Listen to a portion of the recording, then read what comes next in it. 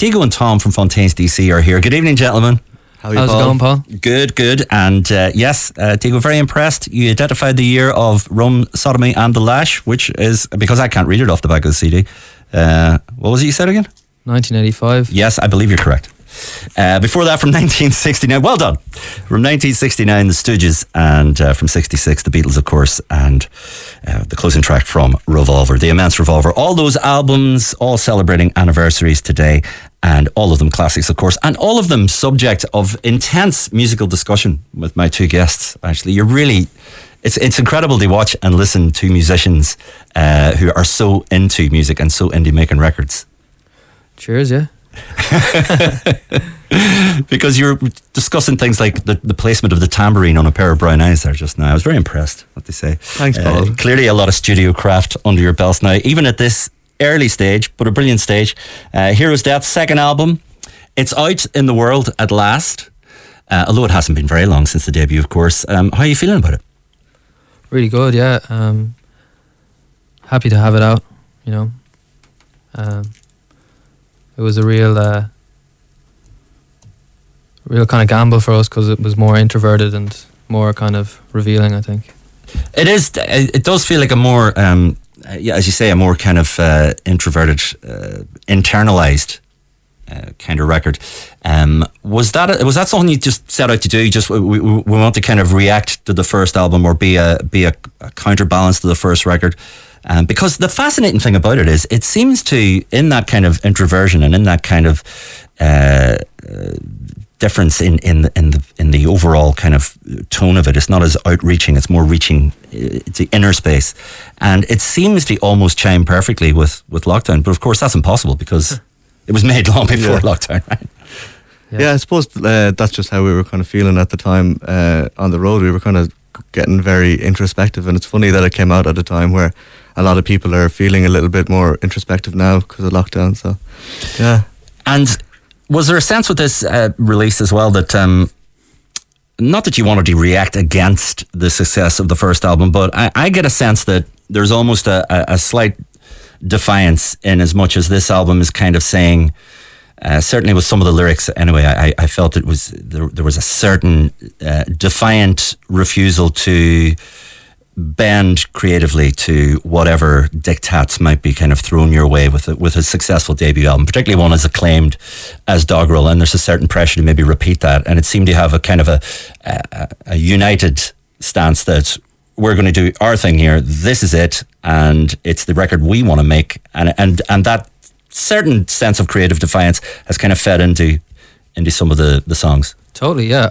That's what we wanted to do with our first record as well, and we continued that train of thought. You know, it's funny that we kind of got told who we were by the press after we made our first album, and we kind of tried to put that aside when we were making our second one and just continue the train of thought of where we wanted to go with our music and how we wanted it to sound, and just ignore the expectations in that way, because I think that would just kill you, like, creatively.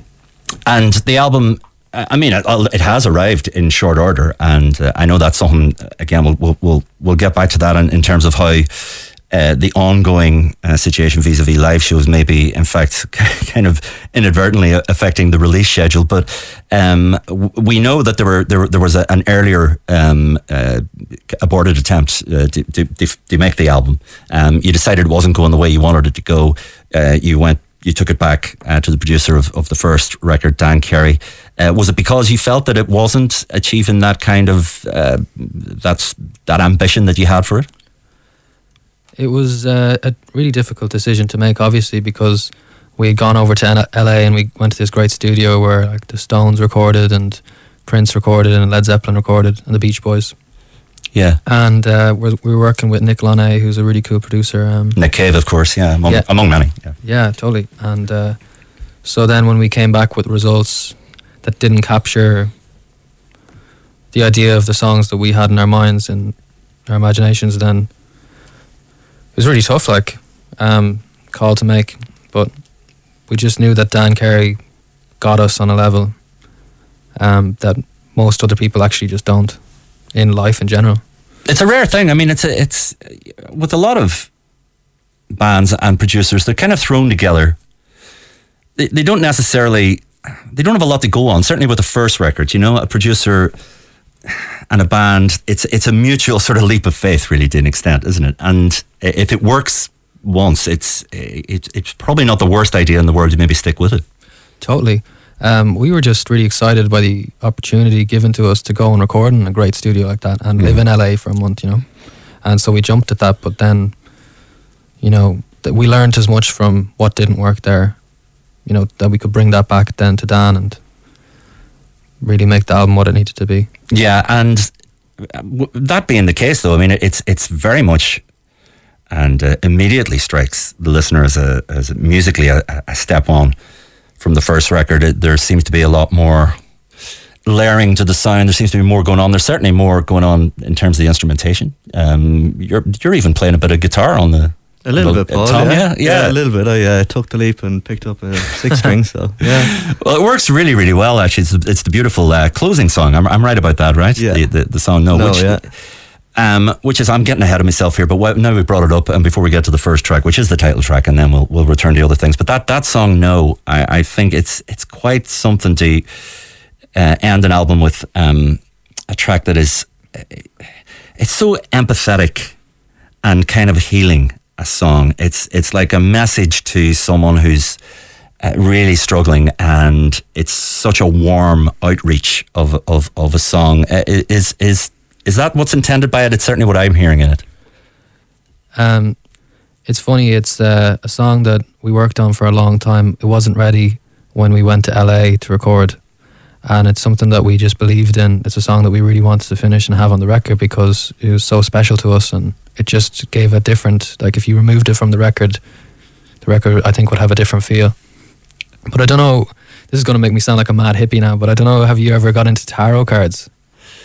I mean, I'm aware of what they are, and I wouldn't, no, I haven't studied it or anything, no. Well, there's this tarot card, and it's called the Tower.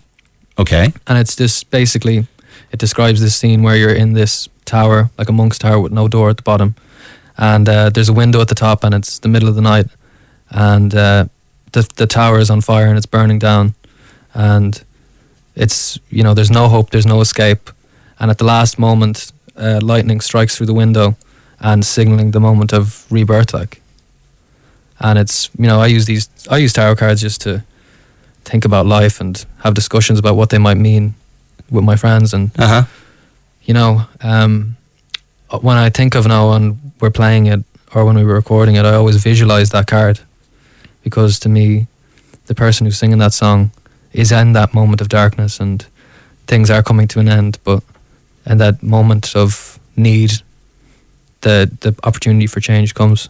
Yeah, I mean that's a slightly different reading than the one I guess I was imposing on it, but still it does have that note of kind of it just feels very empathetic to me. I don't know. I can't really describe the emotion that it. But I think you're right. I think without it occurring right at the end of the album, the album would be telling a very different story, because it does go to, particularly in the earlier part of the record on side one, I suppose. It does go to some kind of dark places, or at least songs that might be interpreted as being written from a dark place. Yeah, probably. I think that the first half of the album is very uncertain of itself and very lost, from my perspective. Yeah. I mean, a lot of it seems to reference, and correct me if I'm wrong, please, it seems to reference a certain fatigue, emotional, a physical fatigue, a disconnection. You worked very, very hard on the promotion of the first record. Are a lot of these songs just coming from where you were psychologically, because that was a lot of playing and a lot of moving around and a lot of dislocation, and I mean, I know how that feels even for the moderate amount of it I've done in my life, but you guys were really, like, it was, at one point I was just genuinely going, wow, you know, these guys need a week off, you know. Yeah, it was a pretty tough 18 months. It was just kind of constant touring and constantly on the road and in hotels and airports, and you kind of lost a kind of a sense of place, I suppose. Yeah. And a lot of the songs were kind of written on the road as well, and we were listening to very kind of down-tempo music to kind of like as a reaction to the kind of the high energy gigs that we were playing. We kind of needed to like take things back a bit, I think. So I think a lot of the songs come from, just kind of a reaction to what we were going through. I suppose it was a grueling like 18 months, but we were definitely going through the ringer a bit, like. And it's the old cliche of it makes you stronger and everything, but you certainly you've come out the other end. And the song, actually, speaking of coming out the other end, Hero's Death was a bit of a, looking back on it now, when it arrived ahead of anything else we'd heard on the album, it kind of wrong-footed me a little. I wasn't. The album is kind of a lot. It feels a lot darker. And now, in the context of that, and if you're listening in sequence as I do, side 1, side 2, and all that sort of thing, it sort of arrives just in the nick of time, because it seems like a bit of a restorative, a bit of a corrective to some of the darker songs that come before. Yeah, I suppose it's a bit of a more of a positive lift. Very much during a kind of a darker album, I suppose. So yeah. Let's take the title track. Actually, we'll start on a lighter note, I suppose, and we'll go with A Hero's Death. You've also picked a few other tracks by other artists, so hopefully get through as many of those as we can. In the time I have you here, I know I don't actually have you for the whole 2 hours, so we better push on. Hero's Death is up next. It's Fontaines DC. It's Tom and Digo in for a chat with me, Paul McLuhan, on Today FM. If you want to get in touch, 0874 100 102 or live at todayfm.com. And I almost forgot, a chance to win a lovely limited edition colour vinyl of the LP as well. We don't actually have it here, but I promise you it is on the way if you win it this evening. So stay tuned. More from Fontaines DC, musically and chattily, to come in the next few minutes.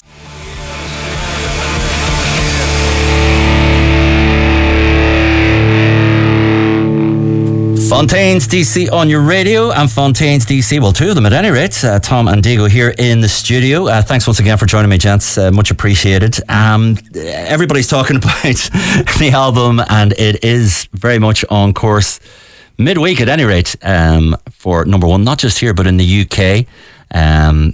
Other albums notwithstanding, of course, by certain other orange jumper wearing mega pop stars. But anyway, even the fact that it is in that position midweek, and I wish you all the best, obviously, with the end of the week, and hopefully we are looking at number 1 record. I know that's not top of your priority list, but are you surprised at the extent to which this album has performed?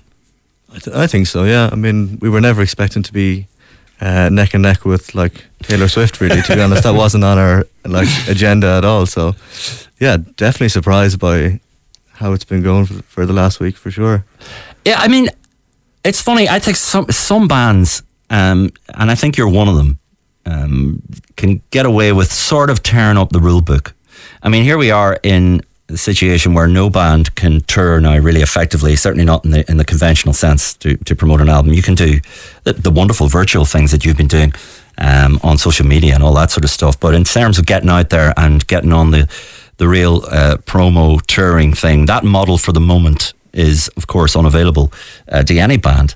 And yet, combined with the fact that you've made this kind of very staunchly, creatively defiant kind of record. It is absolutely the record you wanted to make, not necessarily the record that others may have wished you to make, and not necessarily the record that, by extension, they may have anticipated would be a commercial performer. And yet here we are. And I think some bands just get away with just sticking to their own vision, and it just seems to work. It seems to kind of work almost. It seems to almost break the system and work against all expectations. I mean, that's what we're, I suppose, just trying to just put out music that we're super happy with, and kind of not take the commercial success, try to put that out of your head, you know. It's no great art comes from trying to make music that's commercially successful. So yeah. What do you think it is resonating with people, though, in terms of your music? Because on the face of it, you're that band that kind of came along and it just blew up in a way that I haven't seen. I'm trying to think when I last saw something like this. I guess it's probably Arctic Monkeys, maybe, and maybe before that Oasis, where it just seems it's a rather unexpected degree of success, not undeserved, but unexpected. And what I mean, is there something? What do you think bands that do this, I think, are always answering a question that's out there that people perhaps haven't really articulated? I don't really know, honestly, Paul. To be honest, we're just writing the tunes that we're writing, and we're really. I'm super grateful that people like it, and that's. I don't know what resonates with it. I suppose we're just trying to be ourselves as much as we can. I think it might be the authenticity, and you can't kind of. I guess you can't. That's the thing about authenticity. You can't fake it. Yeah. You did choose some other tunes for me to play this evening. A real good one, actually, that caught my eye immediately. So I'm going to play that next. It is, if I can find the right fader. There we are. It is on vinyl this evening, folks. I brought it in from home specifically, and it's Jonathan Richman, The Modern Lovers. Roadrunner. Who picked that one? Was it you, Diego? That was me. It was you, Tom. Yeah. One of my favourite tunes ever. It's just such an amazing rock and roll tune. So it's so simple and so driving, it's class. As a drummer, what do you think of the countdown? I think it's amazing. It's that it just gets you every time. If you're not fuzzy. If you're not familiar with it, the reason I mentioned the countdown is because most drummers would respond more to a 1, 2, 3, 4 kind of thing. Jonathan Richman doesn't do 1, 2, 3, 4. This is what he does. I've got to reach behind me to actually press play, but you hear it in a sec. 1, 2, 3, 4, 5, 6.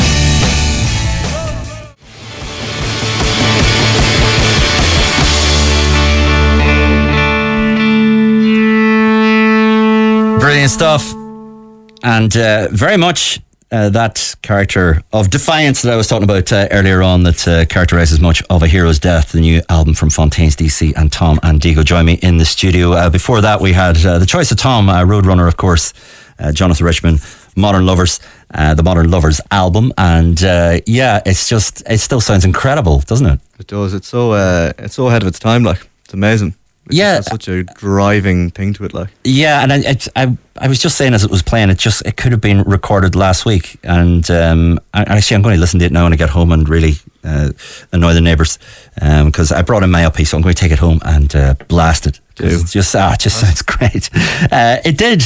When I was listening to I Was Not Born, it reminded me of bands like the Modern Lovers, and of course they're very influenced by the Velvets, and I know you guys are very into your Velvet Underground as well. We've talked about this before, but you were saying, Diego, that song just existed on people's phones from a sound check or something for. Oh yeah, well, we started writing that in a sound check in a gig in Switzerland a year or more ago, and it was just the three of us playing different riffs at the same time, and it was kind of mad, and we were playing in different keys and stuff, and we were just kind of messing around and found something that sounded good, and Trev was filming it out from the floor, and none of us recorded it on our phones or anything, so it just existed on his phone in a video for a long time, so if that had broken, there'd be no phone. If he dropped his phone down the loo, we could have lost a great song. Yeah, because it just has that driving kind of thing, that dynamic. It almost.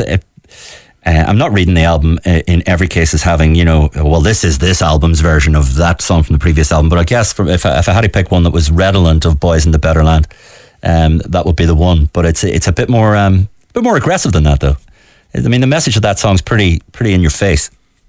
I mean, as opposed to the kind of introversion of much of the rest of the record. That's one moment where it really kind of jumps back out at you. Yeah, I think it's. And when I'm playing it, I just feel like it is similar to Boys in that I feel free when I play it, but I think it's a lot more defiant in its freedom than Boys is. I think Boys is kind of a bit more freewheeling. Yeah, absolutely. I think it is. It's very much a statement of intent, I think, and I love it. It's the one that leaps out. It's the one that a friend of mine said they'll all be roaring it down the front row. It's that song. It might even be the one to kind of kick off the set when we're doing such things, if we're ever allowed to ever again, and let's hope we will be soon. I'm going to go with another choice of the bands now in terms of other bands, and actually, Diego, this is one of yours, Brian Jonestown Massacre. We'll play the track, I'll tell you, because we're already quite pushed for time, so I'm going to play the track, and then maybe we'll get a bit of a chat about it, because for a change, it's a band that I would claim not to know quite so much about, so maybe I'll get a bit of an education in a few minutes. Brian Jonestown Massacre, Duck and Cover, is up next on Today FM.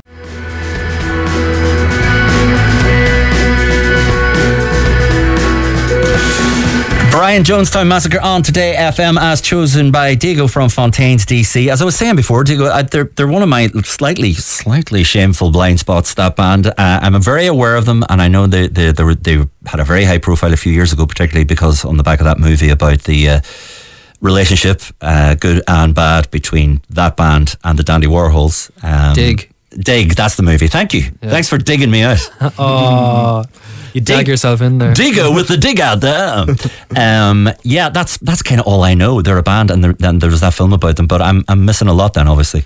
That's all you need to know. They're a good band with good tunes. No, I need to know more than that. I need to know which LP do I get? Where do I start? What's the crack? Revelation is definitely the one to start with, I think. Right. Probably. That's what that tune is from.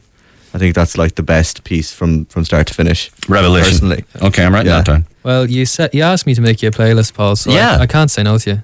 Oh, good man. Thanks very much. I look forward to perusing that and updating my collection accordingly. Duck and Cover. Which LP is that from then? Is that from... That's from Revelation. Oh, that's from Revelation. Yeah, I like that. I like the sound of that. I like the drums. I was saying it's the same drum beat that all singers do. If you let them anywhere near a drum kit, a singer will sit down at your kit and start doing that. Every single time, Paul. See, I'm doing it now. I don't even have a kit. Yeah. Are you one of these drummers that doesn't like people anywhere near his drums? Like it could be very much so. Yeah. Yeah, he just really is. Don't touch my drums. Like. There could be a ride cymbal flung across the room. Yeah. Oh, I went out to the room one day when we were rehearsing early, and I was like, oh, I'll play some drums and try and learn a beat or two. And I told Tom when he came in, and I was like happy about it. I was like, oh, Tom, I was playing drums for half an hour, and he just goes, right, you were you? Okay, cool. I was trying to be nice about it. You totally were, but like I could see the cogs turning. Like, don't touch my drum kit. Don't touch my drum kit. Yeah, it happens every time. I can't like not think like that for some reason. Yeah, fair enough. I you know what? I think it's the mark of a great drummer. Thanks. You're serious about it. It's just don't mess with my stuff. You know, it's that is not stuff to be messed with. That is, that's my stuff that I need to do my thing. And you don't know what you're doing for a start. So just, leave it alone. We got to go to a break shortly. I'll use this little moment that I have actually to read you a couple of messages. Loving the show, Queensland FDC fan club. Looking forward to seeing them in Brisbane for the rescheduled gig. That is from Peter F. I don't know if that was cut off or if he's just actually characterized himself as Peter F. Anyway, thank you, Peter F. in Queensland. Hi, FDC from Canada. Okay, these messages are getting slightly more confusing. It was envoyé de son iPhone. Anyway, that's all I know about that one. No name, as usual. And then somebody, Caroline. Original, innovative and assured performers, Paul. Cool, says Caroline. Somewhat ticking me off for suggesting that I was saying authenticity was a good thing. Authenticity? ? They're super musicians. I didn't say they weren't. I didn't say they weren't. Anyway. Thanks, Caroline. You're very good. Thank you, Caroline. Thank you all. 0874 100 102. Live at todayfm.com if you want to get in touch. And I have just enough time to give you, the listener at home, a chance to win a copy of, not just any old copy, but a limited edition colour vinyl copy of A Hero's Death, the new album by Fontaines, DC. And I've used my two best questions. Oh, okay. What can we ask? What might they not know? Well, actually, what might somebody know? But we've done who's the lead singer. We've done we've done what was the first album called. All right, complete the title of the following Fontaines DC song. It was their debut single. It was called Liberty What. There you go. Couldn't be easier. Liberty What? 0874 100 102 or live at todayfm.com. But I'll tell you what, don't forget your full name, whereabouts in the country you are, to see your own colour vinyl copy of Fontaines DC's second masterpiece, A Hero's Death. Just Liberty What, complete the title of the song and get it to me before the end of the show, and I'll let you know if you've won in due course. We've got to go to another break, then the news and sport, then more from Fontaines DC after all that.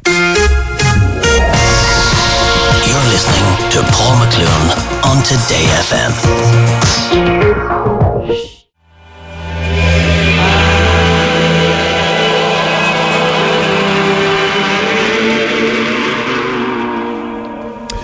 A Lucid Dream, and that is Fontaines DC from A Hero's Death, and Tom and Diego are still with me. And you were just talking while that was playing that, Diego, you were saying it's the one that you're really looking forward to getting out there when as I say, hopefully soon you are out there on the live circuit again. That's when you're really looking forward to playing. Yeah, absolutely. Just such a vibey tune. It feels like our drum and bass like song, like the genre of drum and bass. Like, do you? Are you guys in a little faction that way in a band? Because sometimes bands are like that. You know, it's kind of like the bass player and the drummer. Not in a personal relationships way, but musically, you're kind of, are you kind of developing stuff together in terms of how a song turns out? no, not really. We were more in each other's pockets and shoes. This record. Yeah, I think so. I think we had more conversations about drum and bass stuff writing this record than we did the first one. Yeah, Totally. Yeah, I think we were way in a kind of you were writing drum parts to kind of have. They were kind of like sentences in the first record. Yeah. And this record, we really just went like, let's make some groovy stuff. Yeah. Well, I think that's what we were doing. Yeah, I think so. it does feel more of. I mean, it's a stupid thing to say about a band that have been, you know, a band for a while. And obviously are very much a band, are very much a great live band. But there is kind of more of a band feel to this record, if that isn't too absurdly obvious a statement. Yeah, well, when you work in the music industry long enough, you realise that everything you say means nothing anyway. So, Thanks. Yeah, but it feels. I guess it's to do with the production and the textures and the layers. Whereas the first record, it does have that progression of the first record having been very much, here's a set of songs, we play these live, we go into the studio, we do them, boom. Whereas this feels like it's a bit more considered and a lot more layered and a lot more subtle stuff going on. For instance, you pointed out, Tom, during the song we were playing earlier, Hero's Death, that it's got this woodblock percussion thing going on. I hadn't even heard it. Yeah, there's a little wood blocked layer in the chorus. So yeah. You know, it's wee things like that. Like you don't notice it until somebody points it out, or if you do notice it, you don't know what you're hearing until somebody tells you what it is. So I guess that's what I'm saying. It's a bit more painterly production. Yeah, yeah, layered. That's where Dan Carey really shines. Like that's his. That's what makes him really passionate. Like is all those little touches, and he'll just come up. Like we'll go, oh, what will we do here? And he'll go, oh my God, I've got the perfect thing. And he'll come back with this box, and you'll be like, what the hell is this? And it'll have like a key, like to turn it on, and it's an instrument. And you'll be like, what the hell is this? And it's like this organ thing we used on so many things. What's it called? It's the clavier line, is it? Or oh no, it's the other one, the Swarmatron. Swarmatron. Yeah. Oh, what? Sorry, Swarmatron. Yeah. It's just like really strange. It looks like. Take them to the Swarmatron. No idea how you'd even describe it. He plays it with a screwdriver. Like I don't even know. Honestly, I think there's only like five or 10 of them in the whole world made by this guy in America or something. Yeah. This one guy in New York. Some boffin mad professor type character, no doubt. Yeah. He's a total recluse. Really difficult to get in touch with. Kind of I'm going to have to look that up. That just sounds amazing. That sounds like I've got to have one. I've got to get one. I have no idea what I'd do with it. I just want it. Yeah, the Swarmatron, very good. And also Celeste. Did I see Celeste popping up a lot? Yeah. In the album notes. I think did you put some Celeste on that, or was Carlos put it on? You said, I think, did he? Yeah, I think it was either Curly or Carlos, and then we did some piano and we did some Celeste on there. Yeah. It's a cool instrument, Celeste. Yeah, it's really nice. Yeah, as featured on Sunday Morning by the Velvet Underground. I believe I'm right in saying, for those interested. Back to another one. You insisted on it being another of your choices, Diego, so we're going with that. Oh, thanks very much. Yeah, shameless bullying going on here now. So. I just feel left out. No, I feel left out. The last one was, oh, for goodness sake. It's like kids in the back of a car. Too Late to Turn Back Now. Cornelius Brothers and Sister Rose. Neither of us knew very much about this. You knew a bit more than me. I do like it though. You were talking about Motown earlier while A Lucid Dream was playing, and this is in a not dissimilar vein. You first heard it in the Black Klansman movie, is that right? Yeah, that's right. Yeah. Cornelius Brothers. I believe they're from Florida in the 1970s. So there we go.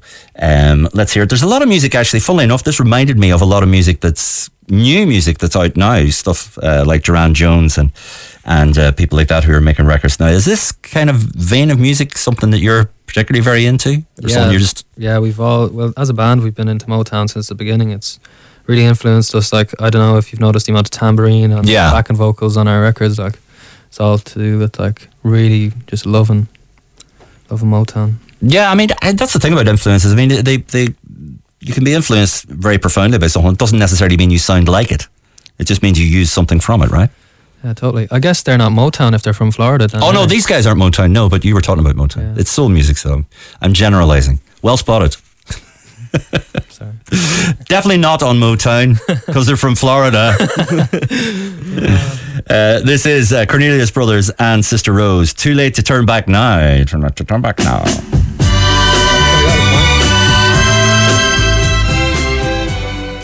It's too late to turn back now. I believe I'm falling in love. Yeah. Florida. Could have been on Motown, though. And Diego, yeah, I think you managed to invent a kind of a subgenre or a label that should have been but wasn't. Flowtown. Flowtown! I love it. Just the absence of wit in that one is it's so punishing. Like. I thought it was pretty good. Tom, you were saying that Lucid Dream that we heard earlier on, as you were saying, it's your favourite song to play live, but your favourite song from the album, am I recalling correctly now, you said it was You Said? Yeah. You said it was You Said. That's it. Yeah. Shall we hear it? Shall we play it? Stick it on, yeah. And then you can tell me why you love it so much, apart from it being on your new album, of course. Why wouldn't you? More messages coming in, actually. Hello to Tom and Diego from Rachel in Falmouth, Cornwall, UK, and the Fontaines DC fan group. What's really going on? Oh, Rach, how are you? How are you, Rach? Hello, Rach. Oh, obviously you know Rachel, do you? Yeah, she's a prominent member of our fan club, Very good. our lovely fan club. Excellent. What's really going? Is that what the group's called on social media? What's really going on? Or am I? That's imagining? it, yeah. Yeah, I think I've seen that. I don't know if I've joined it. Sorry. I gave you a badge. I've got the badge, but I don't know if I actually joined it online. I'll correct that immediately after the show. Thanks for the badge, by the way. Oh, no worries. It's greatly treasured, along with my Beachland Ballroom T-shirt that you gave me as well. Oh, yeah. I'm getting the entire outfit in installments from Diego. Yeah, it's underwear next. So. It's just in time. It'll all be assembled in time for the winter wardrobe. Anyway, yes, Tom's favourite, You Said, from Fontaines DC, on the way next.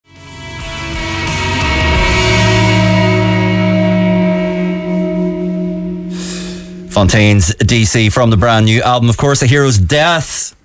The soon to be number one, A Hero's Death. I'm telling you, I can feel it in my water. That, of course, was You Said, and which Tom said was his favourite song. Any particular reason that one is the one for you, Tom? Just the one When we wrote it, I think Carlos and Curly kind of wrote the main riff in a hotel room in Belgium.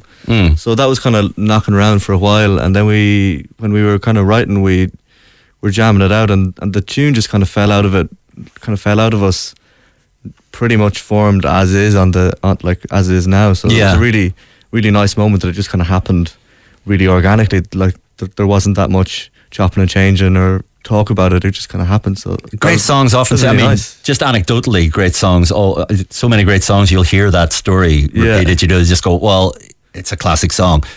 Yeah, well, it was actually written during a lunch break in 5 minutes. It's honestly really freaky because I have a lot of the demos from that summer on my laptop, and we'd have all the tracks set up and such things. So we just keep it rolling, and we were writing some song when we were just getting back into the groove of writing, and we just kind of played it, and then there's a sec of silence, and we kind of start jamming something, and it literally just I have the recording of literally it turning into You Said and like forming the song. Wow, it's really cool. I'll show it to you. Yeah, you should.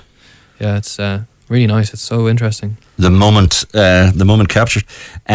Speaking of how you go again with the situation the world's in right now, and the disruptive nature of that. Out of lockdown, obviously, that's challenging for everybody. Getting back into being a band, that means a different thing now as well. Are rehearsals ongoing? I take it they're kind of if they're happening at all, they're probably happening at some kind of social distance. Or what is the plan going forward now? You've done a record. It must be challenging right now to not be able to have the plan, which normally at this point I presume you'd be in rehearsals for the tour that was going to go out there and bring this record to people in live venues around the world, but that's clearly not happening immediately. So what is the plan? Either of you. I was just looking at Tom going, don't answer that, pointing at myself. We're just going to take some time off and we were supposed to tour through the year, but obviously the pandemic affected that. So now we kind of are forced to take our time off before we go on tour. So we're gonna just go and have some time away from each other and see what happens. So we'll be actually on different cities all over the world, really. Yeah, you were telling me this. I wasn't sure if you wanted to go into it on air, but since you brought it up, you're kind of spreading out a bit. Yeah, I'm moving to Paris, and Curly's in New York, and London, or Green's in London, and Carlos is in Madrid, and. Okay, so obviously rehearsing's probably a little more challenging than even I was saying. Yeah. So we'll be on Zoom a lot. Yeah. Not really, I don't think we'll. You wouldn't at all, just even in a kind of a catching up sort of sense in terms of. Oh, we would. We would talk to each other definitely on Zoom, but we wouldn't be. I really don't think we would be jamming on Zoom. No, I doubt that. That'd be kind of hard. It'd be hard to say. Well, it would be doable, but it'd be a lot of technical. I mean, you did do that. You did do the during lockdown. You did a couple of lockdown things, right? We did, yeah.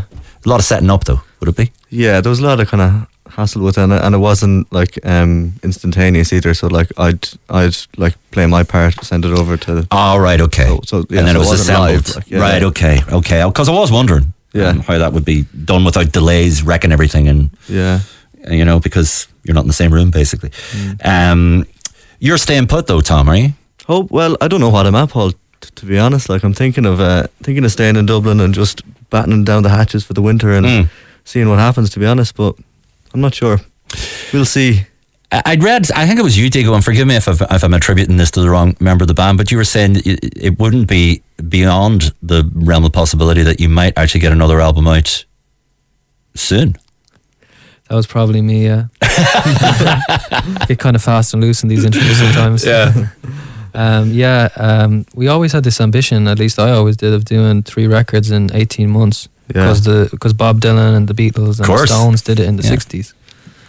But now the pandemic has kind of made us have to shift some things around, so hopefully we can do it in 2 years. Yeah.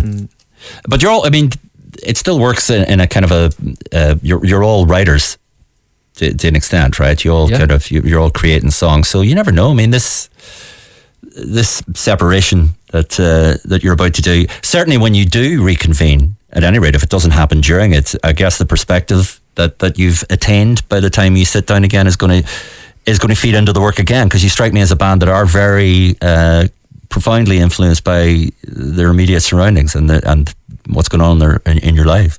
Definitely, yeah. I can't wait until I see the lads after like 6 months of not seeing them. Everyone will have so many tunes to jam, so it'll be really cool.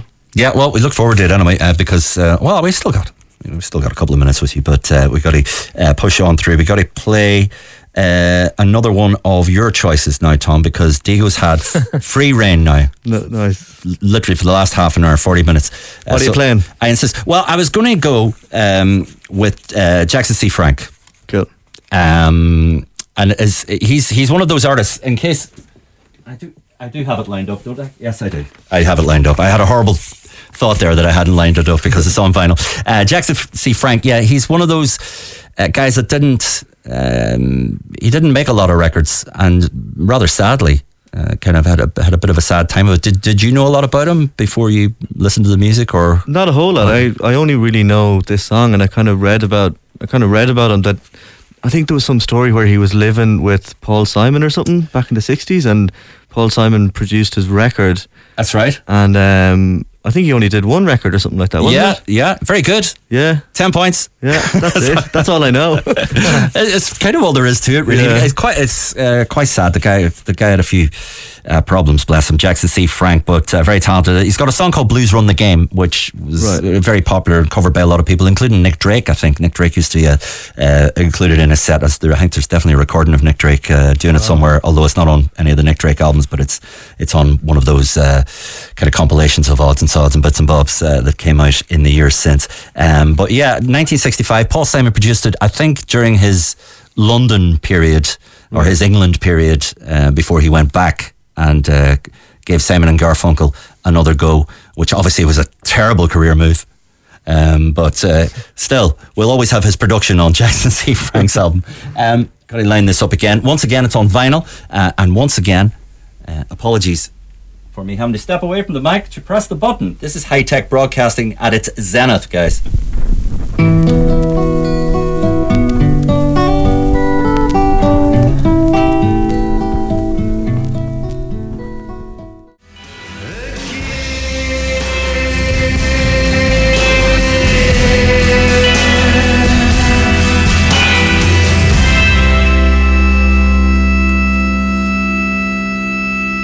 Autoluminescent is the title of that. The late Roland S. Howard, as chosen by Diego. Before that, Jackson C. Frank, as chosen by Tom, both from Fontaines, DC. Of course, my guests in the studio this evening. Thanks for staying on, by the way, guys. I really appreciate it. And thanks for choosing such great songs.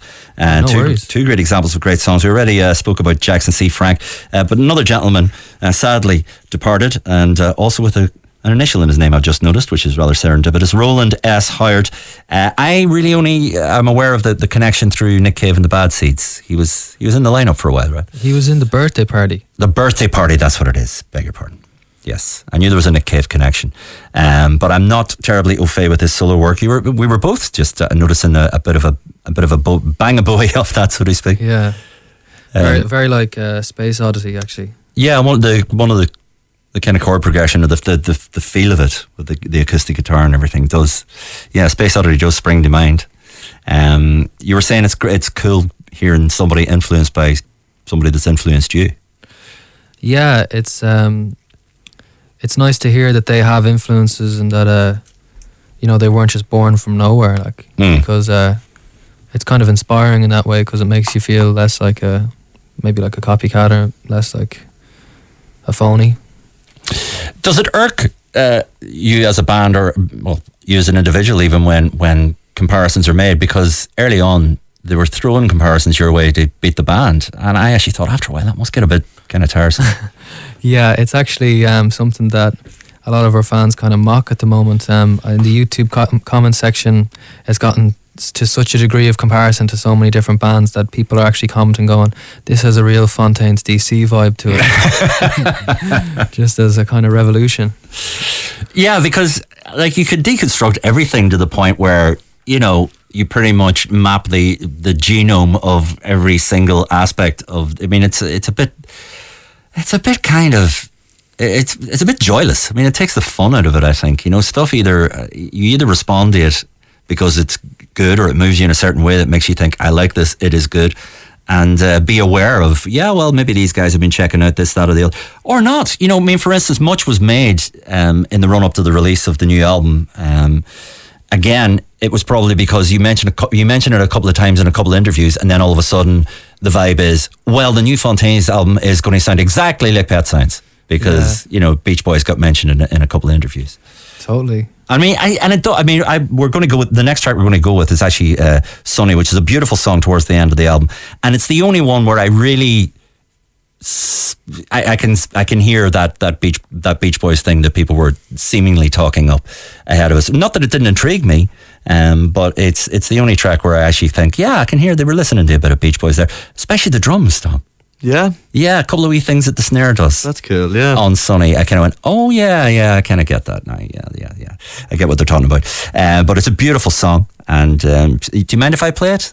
Can I play one I like? Absolutely. Yeah. No. Okay. We'll play it next. Oh! Before we go next, actually, because we are running out of time, unfortunately. Hello to our winner this evening, who is in Tipperary, Liberty Bell, of course. My very hard question tonight. And thanks to everybody who texted and WhatsApped and emailed, and from those who did with the correct answer, drawn from the correct answers, of course, in Tipperary, Zoe Fitzgerald. Well done to you, Zoe. You've won that coloured vinyl edition of. Oh, hey! Well done, Zoe. Well done. Yeah, that coloured vinyl copy of A Hero's Death is on it. That's a limited thing, right? I think I saw a thing today saying there might be a few coloured ones left in these shops. I like that. That's good. That's kind of subtly getting them out. Get out there and buy that. Please buy our record.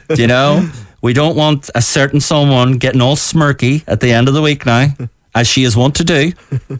I have my Kanye West style intervention rehearsed anyway, so can't wait for it. Yeah. You know what? No, I won't. I was going to do it, but I won't. That would only spoil it. Anyway, well done, Zoe. And the album is on its way too. And next up, that song that I love from the album, Here's Death by Fontaines DC. And the beautiful Sunny, that's Sunny. But there may be a deliberate play on words there. But anyway, it's on the way next.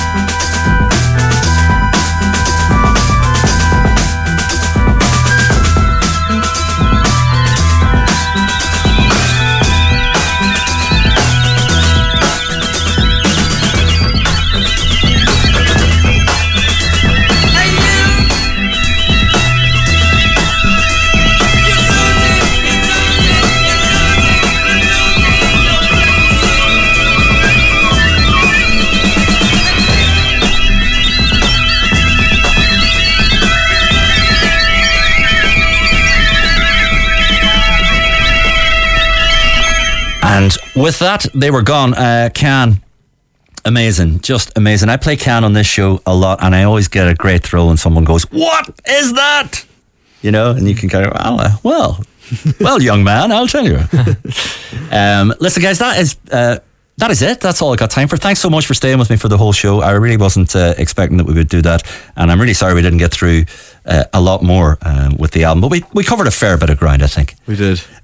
So thanks again. And listen, if I don't see, well, you're staying pretty much where you are, but Diego, if I don't see you before, when are you due to head off to Paris now? About 2 weeks. Yeah, well, look, if I don't see you, have a safe trip, and stay safe and stay well. Thanks very much. In Paris, and enjoy your sojourn there.